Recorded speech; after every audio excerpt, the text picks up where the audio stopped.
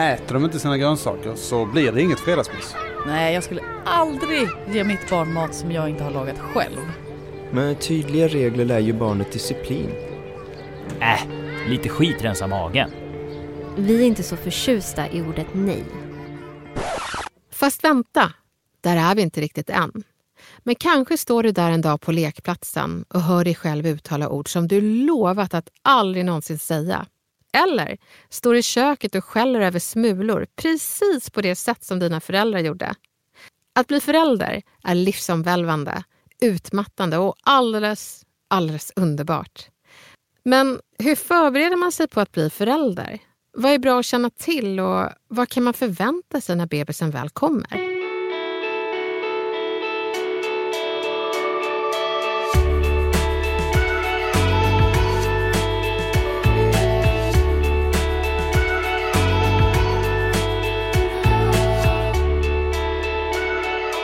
Du lyssnar på En förälder blir till, en podd från Libro. Med mig, Elaine Eksvärd. I det här avsnittet ska vi försöka reda ut hur man kan vara som förälder, om goda intentioner och hur ens egna föräldrar påverkar föräldraskapet. Med mig idag är familjeterapeuten Serap Kabranyan och kocken och kokboxförfattaren Jessica Frey som väntar sitt första barn. Men innan vi gör det ska vi lyssna på vad som händer i magen.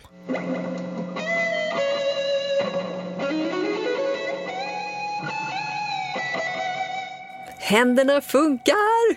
Eller ja, de kanske inte kan bränna av ett solo som detta, men de är i alla fall funktionsdugliga. Finmotoriken, den kommer låta vänta på sig ett par år. Dygnsrytmen också, eller åtminstone en dygnsrytm som faller oss vuxna i smaken. Men man kan redan nu känna att barnet börjar få ett mönster för när hen är vaken och rör sig eller när hen sover. Sen är det ju olika för olika barn. Vissa kör kung fu mest hela tiden medan andra inte gillar att göra så mycket väsen av sig och rör sig mindre. Hjärnan tar ett supersprång i utvecklingen nu. Den växer och skrynklas ihop. Den kopplar och donar med alla nervceller. Och det är viktigt att det blir rätt. För nästa gång det blir möjligt för kroppen att koppla om där inne i huvudet är i tonårens pubertet. Vi ger er en liten stund att fika ut nu. Vi förstår att det är en rätt hisnande tanke att barnet som ligger där inne i magen kommer att bli tonåring innan ni vet ordet av. Så, klara? Bra. Nu är också de starka sparkarnas tid här. De flesta barn testar sin styrka genom att dela ut lite sparkar eller långsamma tryck mot utsidan. Eftersom utrymmet blir mer och mer begränsat kan den som bär barnet få mer eller mindre ömma revben eller mer eller mindre känsla av att kissblåsan används som studsmatta. Men det finns också något rätt fint i det hela. För när du ser en fot eller en hand söka kontakt från insidan kan du prova att trycka lite emot och se om du får gensvar. När vi lämnar den 30:e gravidveckan bakom oss är det lilla barnet i magen ungefär 41 centimeter lång och väger hela 1,4 kilo. En rätt stor skillnad från det där lilla björnberget som låg och skvalpade i magen för bara 7 månader sedan.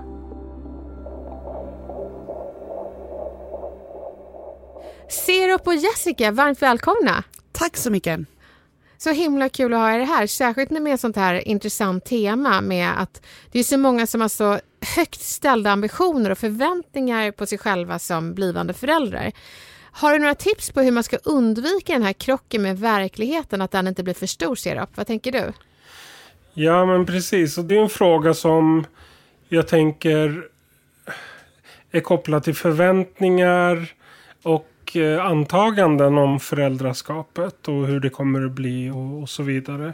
Det som jag brukar råda till, det är att vi kan planera så gott vi kan. Vi kan säkra upp oss själva och våra kunskaper till den grad som råder egentligen till nuet. En kortare beskrivning är att vi kan bara förbereda oss i nuet egentligen. Vi har ingen aning vad som händer sen. Och de här högställda förväntningarna De får vi fundera över, är de rimliga eller inte? Och när det här lilla underbara varelsen kommer till världen får vi också lära känna den personen och se och matcha våra förväntningar med barnets behov. Och Jessica, din bebis kommer ju snart. Har du någon sån här bild av hur du kommer bli som mamma? Det är lite roligt att höra. Ja, man säger ju saker hela tiden. Så ska jag inte göra eller så ska jag göra. Men jag försöker liksom återkomma till att så här, det kommer ju bli som det blir. Ja. Och jag hoppas bara att jag känner att jag kan liksom vara mig själv och att jag liksom kommer må bra och inte ätas upp av oro. För det tror jag är min största farhåga, att jag ska liksom bli för orolig. Ja, att jag liksom satt och lyssnade på i radion på vägen hit och så var det så här drunkningsolyckor med barn och jag bara, just det, jag måste gå så här HLR-kurs, jag måste lära mig det. Alltså så här, att man blir för nojig liksom, att något alltså ska att man hända. inte kan njuta. Ja, precis. Att jag hoppas att jag kommer kunna hitta liksom det lugnet som jag tyckte att så här, kanske mina föräldrar hade. Att det var, var de coola? Ja, men de var kanske för coola. Men... Ja. Men är det inte rätt klassiskt ändå, ser upp, att man till slut ändå står där och hör sig själv säga exakt samma ord som ens egna föräldrar använde när man var liten? Blir man liksom en föräldraklon av sina egna föräldrar? Vad säger du, Serap? Ja, och på sätt och vis så blir vi det. Har vi haft föräldrar eller andra viktiga omsorgspersoner så präglas vi och färgas av deras uppfostran och deras sätt att bemöta oss. Och jag menar, det kan jag säga personligen. Det är klart att jag själv har kommit på mig själv att upprepa exakt vad mina föräldrar sa. Och jag brukar säga att det är viktigt att stanna upp där och rannsaka det. Och se, är det i paritet med vad som händer här och nu? Är det i paritet med mina värderingar? Och är det verkligen jag som pratar eller är det mina föräldrar som pratar? Och egentligen göra det till sitt eget och äga det. Det kommer att hända. Det är inget att vara rädd för. Men att vara uppmärksam på det när det väl händer. Men varför blir det så att man blir lite som sina föräldrar? För jag vill inbilla mig att man blir lite bättre version av dem. Att man blir påverkad av samtiden. Det är klart att vi blir en bättre version av våra föräldrar. Nej, men vi är ju inte våra föräldrar. Vi har fostrats av dem och växt upp i deras omsorg. Men vi är våra egna personer med våra egna erfarenheter. Och det kommer också att prägla vår föräldrastil, så att säga. Men det är också viktigt att välkomna det som överensstämmer med ens egna värderingar och det som kanske inte gör det. Att ta ett aktivt ställningstagande till vad det är som är utifrån mitt föräldraskap och vad det är som jag har i bagaget utifrån upplevda erfarenheter. Men Jessica, har du någon sån här mening som du fick höra när du var barn som du bara, oj, nu sa jag det?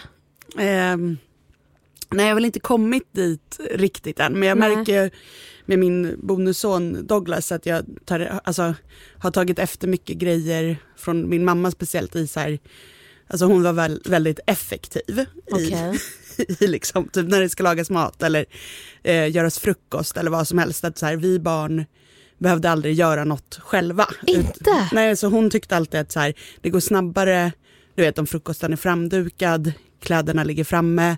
Alltså hon ville typ inte att det ska bli... Gud vad skönt att höra, för jag trodde liksom att, för jag menar, du är kock. Ja. Och då trodde jag, de hackade liksom, och de hade så allt det där. Det varit så sörligt och stökigt, så det fick jag göra hos mormor och farmor. Alltså du fick göra det någonstans? Ja, men jag fick ju söka upp situationen själv, för hemma var det liksom, då blev det för rörigt om vi skulle in i köket liksom.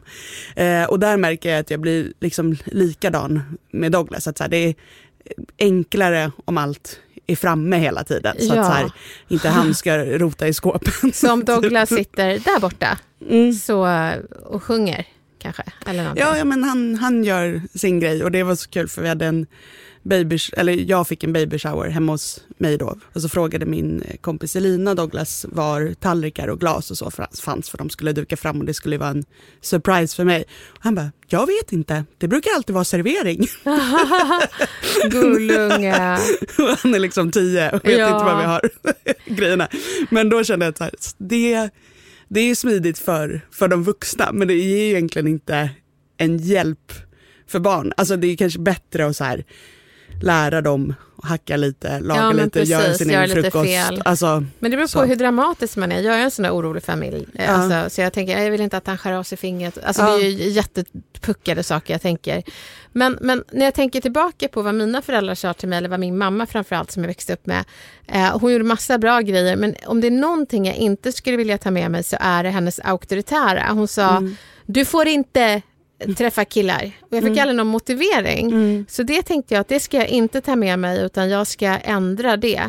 Finns det någonting du, Jessica, fick som du kommer göra annorlunda? Ja, men det är lite på samma spår ändå.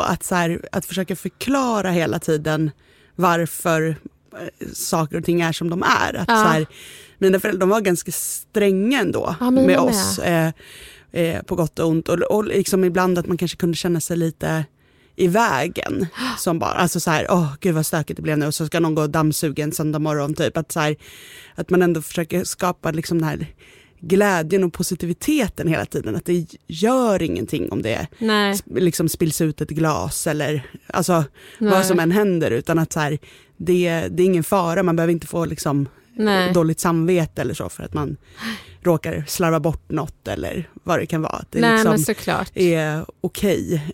Och där känner jag att så här, det är viktigt att man har liksom roligt och det är glad stämning. Och just att man förklarar varför. Jag städar runt mina barn. Ja.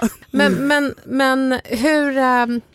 Vad tror du, Serap? Hur mycket påverkar ens egen barndom en själv i sitt föräldraskap och syn på föräldraskap? För jag tänker det, kan man till exempel berätta för sina barn vilka misstag man gjorde och så?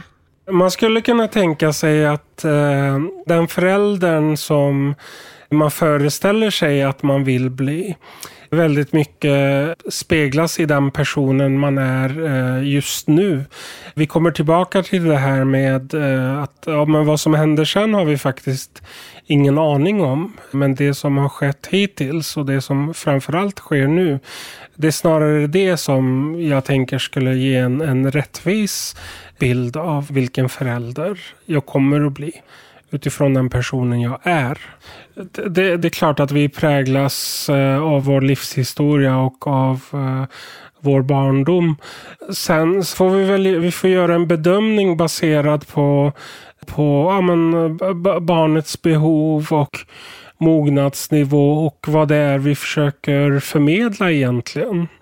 Här kan det finnas en fallgrop i att vi kanske hamnar i något typ av skuldbeläggande. Det vill säga att barnet kanske tolkar det som någon typ av anklagelse. Men i själva verket så är ju intentionen i alla fall att begå inte samma misstag som mamma eller pappa gjorde. Och där får man får göra en bedömning helt enkelt. Vad som är rimligt och timing och hela den biten. Lite strategiskt. Men du är ju terapeut och har ju egna barn. Kan du känna igen något från din barndom som du gör nu och återupprepar? Det ska jag kunna påstå att jag gör. Någonting som jag vet att jag har tagit med mig från mina föräldrar är att jag tenderar att tänka väldigt långt fram i tiden och tappa fokus på nuet. Så det vet jag med mig att jag har med i mitt föräldraskap. Och jag försöker påminna mig om det återkommande, om att det är nuet som är viktigt. Och det här med att jag tänker bortom nuet grundar sig i oro. Att jag vet att mina föräldrar hade tendensen att oroa sig för mycket och försökte säkra upp så mycket de kunde. Och ibland för mycket. Så jag kan se kopplingar till oro där. Också någonting jag har fått lära mig att hantera under resans gång. Vad som är rimligt och inte.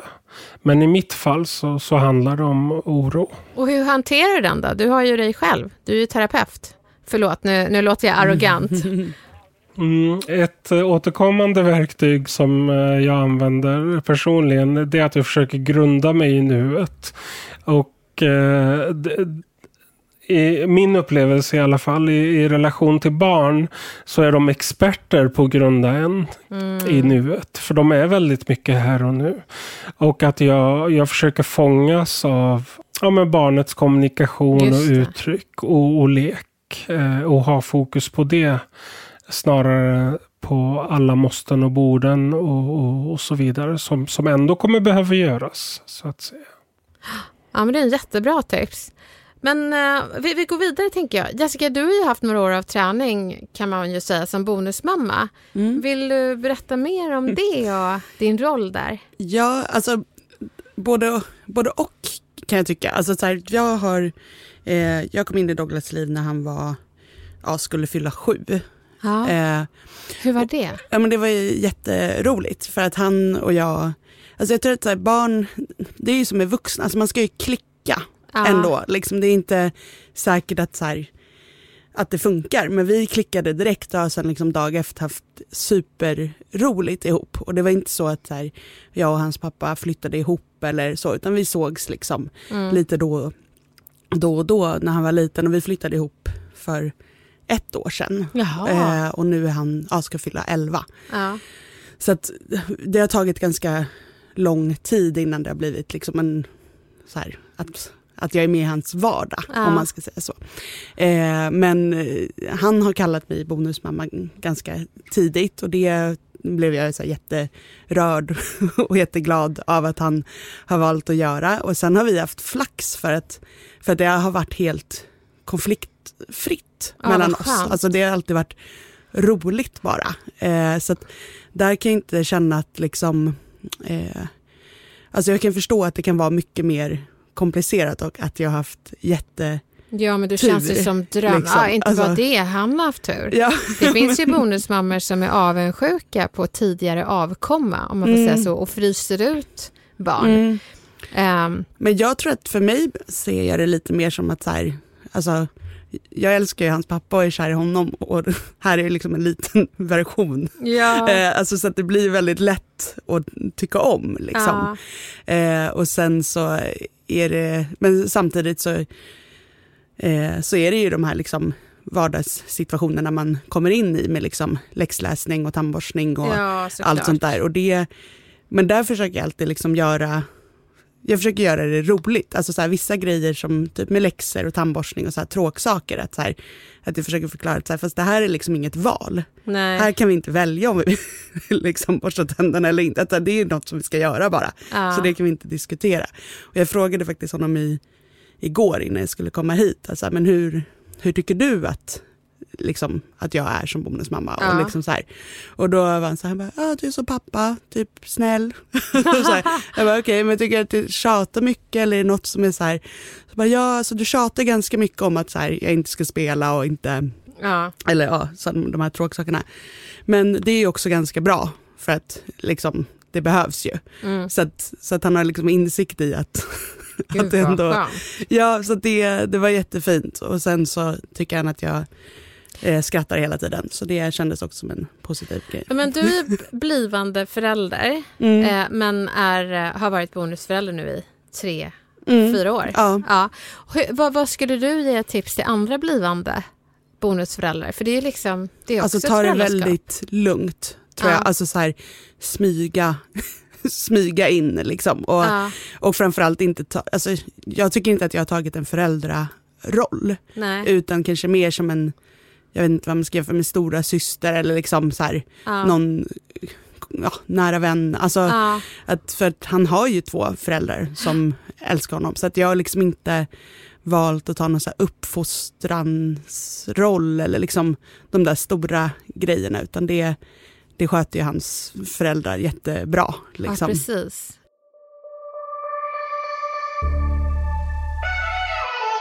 ser att det är lätt att hamna i det här jämförelseträsket. Eller hur? Hur gör man för att hitta sin egna röst och inte jämföra sig själv med andra föräldrar?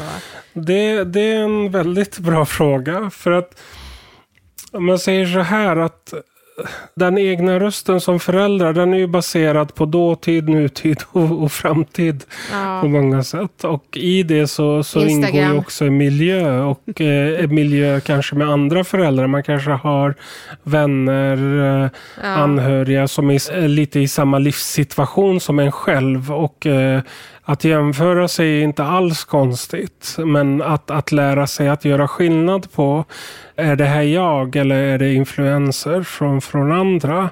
Det kan vara knepigare.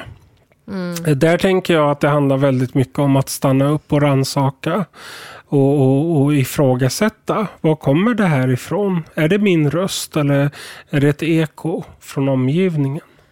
För min del, när jag har försökt hitta min föräldraröst, så har det handlat om att jag har utforskat vilka olika roller jag har i livet. En roll är ju privat, en annan är publik, professionell. En tredje är att jag är barn till föräldrar, men jag är också förälder till barn. Och lite detektivarbete där jag försöker att lyssna efter och känna in var kommer det här rösten? Är det mitt professionella jag som är framme nu och kommunicerar med barnet? Eller är det genuint min föräldraröst? Och det är klart att föräldrarösten influeras av alla andra roller som vi tar. Men jag tänker också att det är en av rollerna vi har i livet. Men det är så tråkigt att det är vi så många som försöker vara en perfekt förälder. Jag vet inte varför det är så. Tror du sociala medier spelar in där? Ja, alltså lite som föregående fråga, så vad är min röst och vad är omgivningens röst? Det är klart att sociala medier på gott och ont spelar in där. Och det här perfekta föräldraskapet, det kan ju återspeglas i en verklighet med filter. Men vad är ett perfekt föräldraskap? Jag vet, som professionell vet jag inte det, och som privat definitivt inte. Utan jag gör så gott jag kan föräldraskapet, tänker jag är det sunda snarare än det perfekta. Har du någon sån press, Jessica? Att du ska bli en perfekt förälder?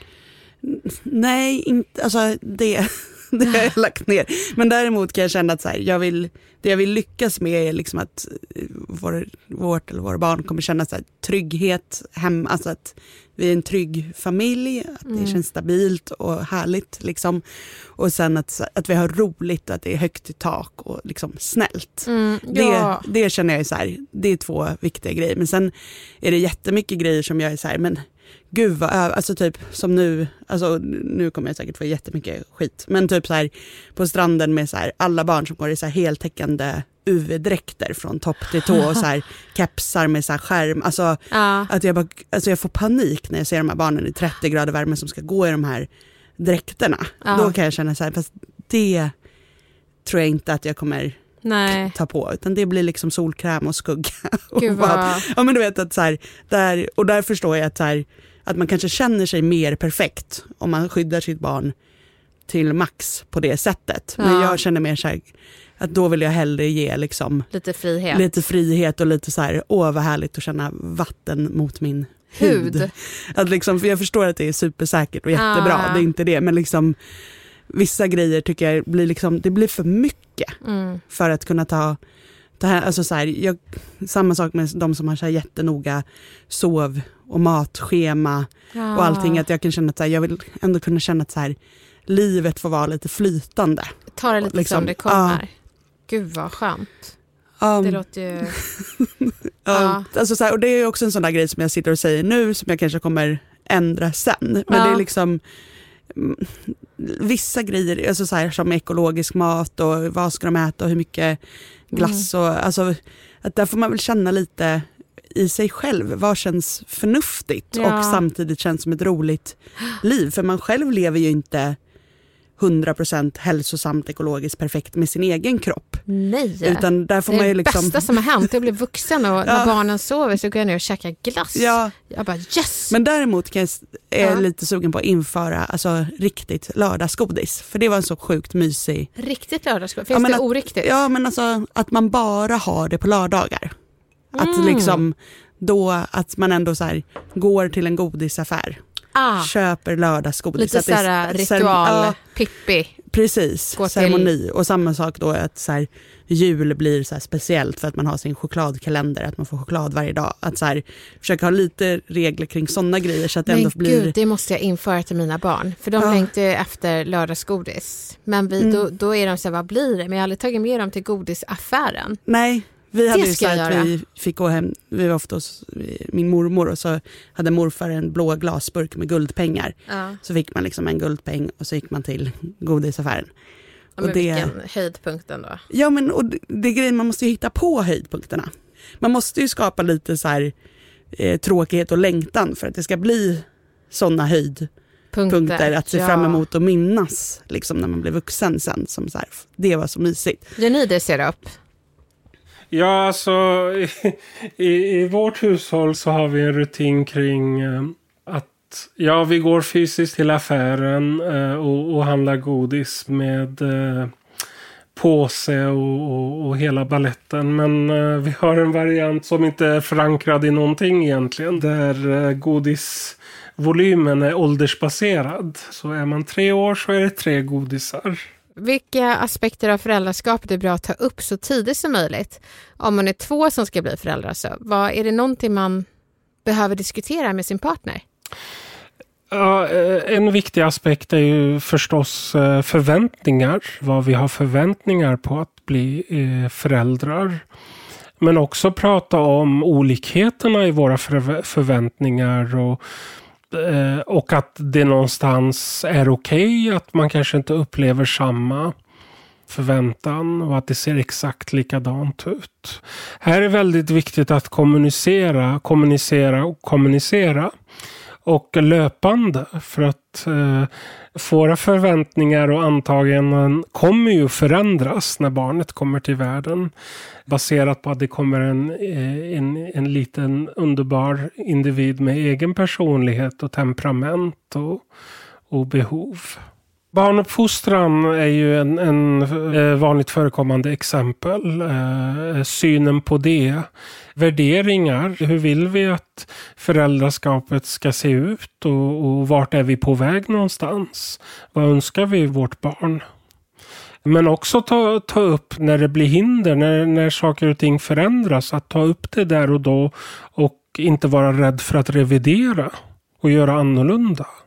Men där känns det som, Jessica, du har ju sett din partner som förälder. Jag precis tänkte på det, att det är ju en fördel när man kommer in i en så här bonuskonstellation. Att så här, man vet ju vem man ska få barn med. Men har ni samma syn på föräldraskapet, tycker du det?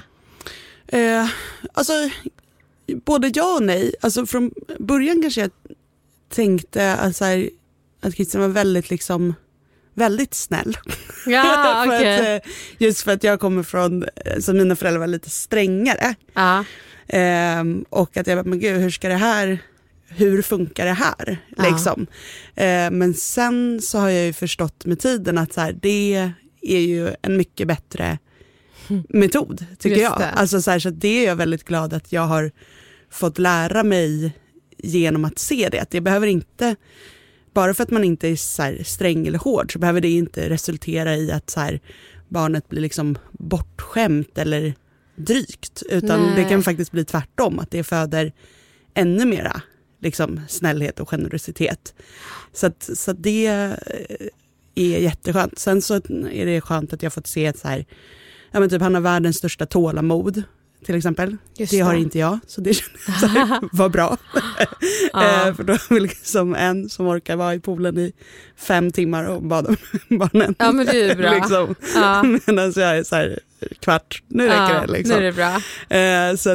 Så det är ju rätt skönt. Plus att det är ganska lätt att prata om saker som man kanske är olika på. Att så här, okej, hur kommer vi alltså så här, att man vet redan kanske vilka grejer som det här kanske kommer bli olika. Ja. Det där märker jag. Vet inte hur du känner, Serap. Jag tycker också att man kan hämta inspiration från andra föräldrar. Och jag kommer ihåg att jag hälsade på min kompis Mariam. Hon är syriansvensk och hennes lillebror som då var typ så här 10 år. Innan han åt godis så bjöd han alla andra. Och jag bara wow, så här, ja, så Mariam, men det har vi lärt oss från vi var små. Att när vi har någonting så frågar vi om alla andra vill ha. Så det har jag tagit till våra barn. Så nu gör de det automatiskt. Att de liksom bara vill ha, för lite så här stressat i början. Ja. Nej, ingen vill ha, och så äter de liksom. Fråga väldigt tyst. Ja, men precis, vill ha. Nej, de vill inte, så äter de. Men också, sen så kan jag och Gustav krocka. För att våra barn älskar ju godsaker. Ibland kan det gå lite långt i vad de trycker i sig. Och jag vill ju dyka upp så här, det är väl liksom... Elaine med invandrarbakgrund duka upp när gästerna kommer så att det bara är överflöd. Vad på Gustav säger, nej men dela ut 2 kakor var till gästerna. Jag bara, är du inte klok? Det går inte. Då får hellre våra barn käka ihjäl sig än att jag ska framstå som den här snåla. Det är en. Men det där med kakorna, där kan man ju, när vi var små då fick vi ofta så här, om vi hade liksom godis och så, att vi barn fick varsin skål med liksom lika många var, så att det var liksom rättvist fördelat mellan oss. Och sen fick liksom gästerna eller de vuxna dela på ett fat. Så då kan ju det vara så här generöst för vuxna kommer ändå inte ta 4 tårtbitar. Liksom, så att man liksom har safeat att så här, barnen har lagom mängd. Ja, men det är bra. Men sen så är det nej men Christens bästa så här, tvärtom grej som han kör mycket är när, ja men typ så här, efter simskolan så tjatar om glass, typ att alla vill ha glass. Och då har alla föräldrar sagt så här, nej liksom. Och då säger liksom Christian då till Douglas istället så här, ja men självklart får du glass, vill du ha 2, 3, hur många vill du ha liksom? Och så bara, nej men det är kanske bäst att vi äter middag först. Liksom, så blir det så här för att man är liksom för att man överdriver för mycket som förälder. Så här. Gud. Jag tror inte det skulle fungera på mina barn. Jag tror det måste vara så här från början i så fall. Men, och att det är olika med olika barn. Men det alltså, ibland kan det ju vara ens egen sådär att man tror att så här, nej, då kommer de äta hela tårtan. Fast det kanske de inte ens kommer om de får tillåtelsen att göra det.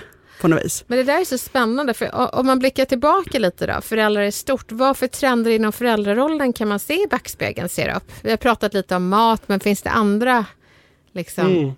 Ja, jag tänker att det är allmänt känt att det finns bättre och mindre bra trender historiskt när det kommer till föräldraskap. Jag skulle vilja vända det, eller fokusera den frågan till nuet egentligen. Att det viktiga är egentligen att vi tittar på vad det är för trender nu och på vad det finns för förväntningar på föräldraskap idag utifrån den verklighet vi befinner oss i idag. Sen kan vi alltid lära oss av historien, och historien blir extra viktig om den går att applicera i nutid. Men finns det någon aspekt, tycker du, om vi ändå ska vara kvar i historien lite, någon aspekt som vi tappat längs vägen som är värd att ta upp igen? Om vi får vara lite mossiga, det var bättre förr. Vad skulle du ta med dig då från förhistorien? Ja, alltså jag tänker det som är spännande med vad som var bättre förr utifrån mitt perspektiv är det här som var bättre, om det representerar någon typ av trygghet, dels i föräldraskapet men också att växa upp som barn. Vad var det för representation av trygghet i dåtid kontra nutid, så att säga? Det skulle vara häftigt att matcha de bitarna, eftersom trygghet är trygghet.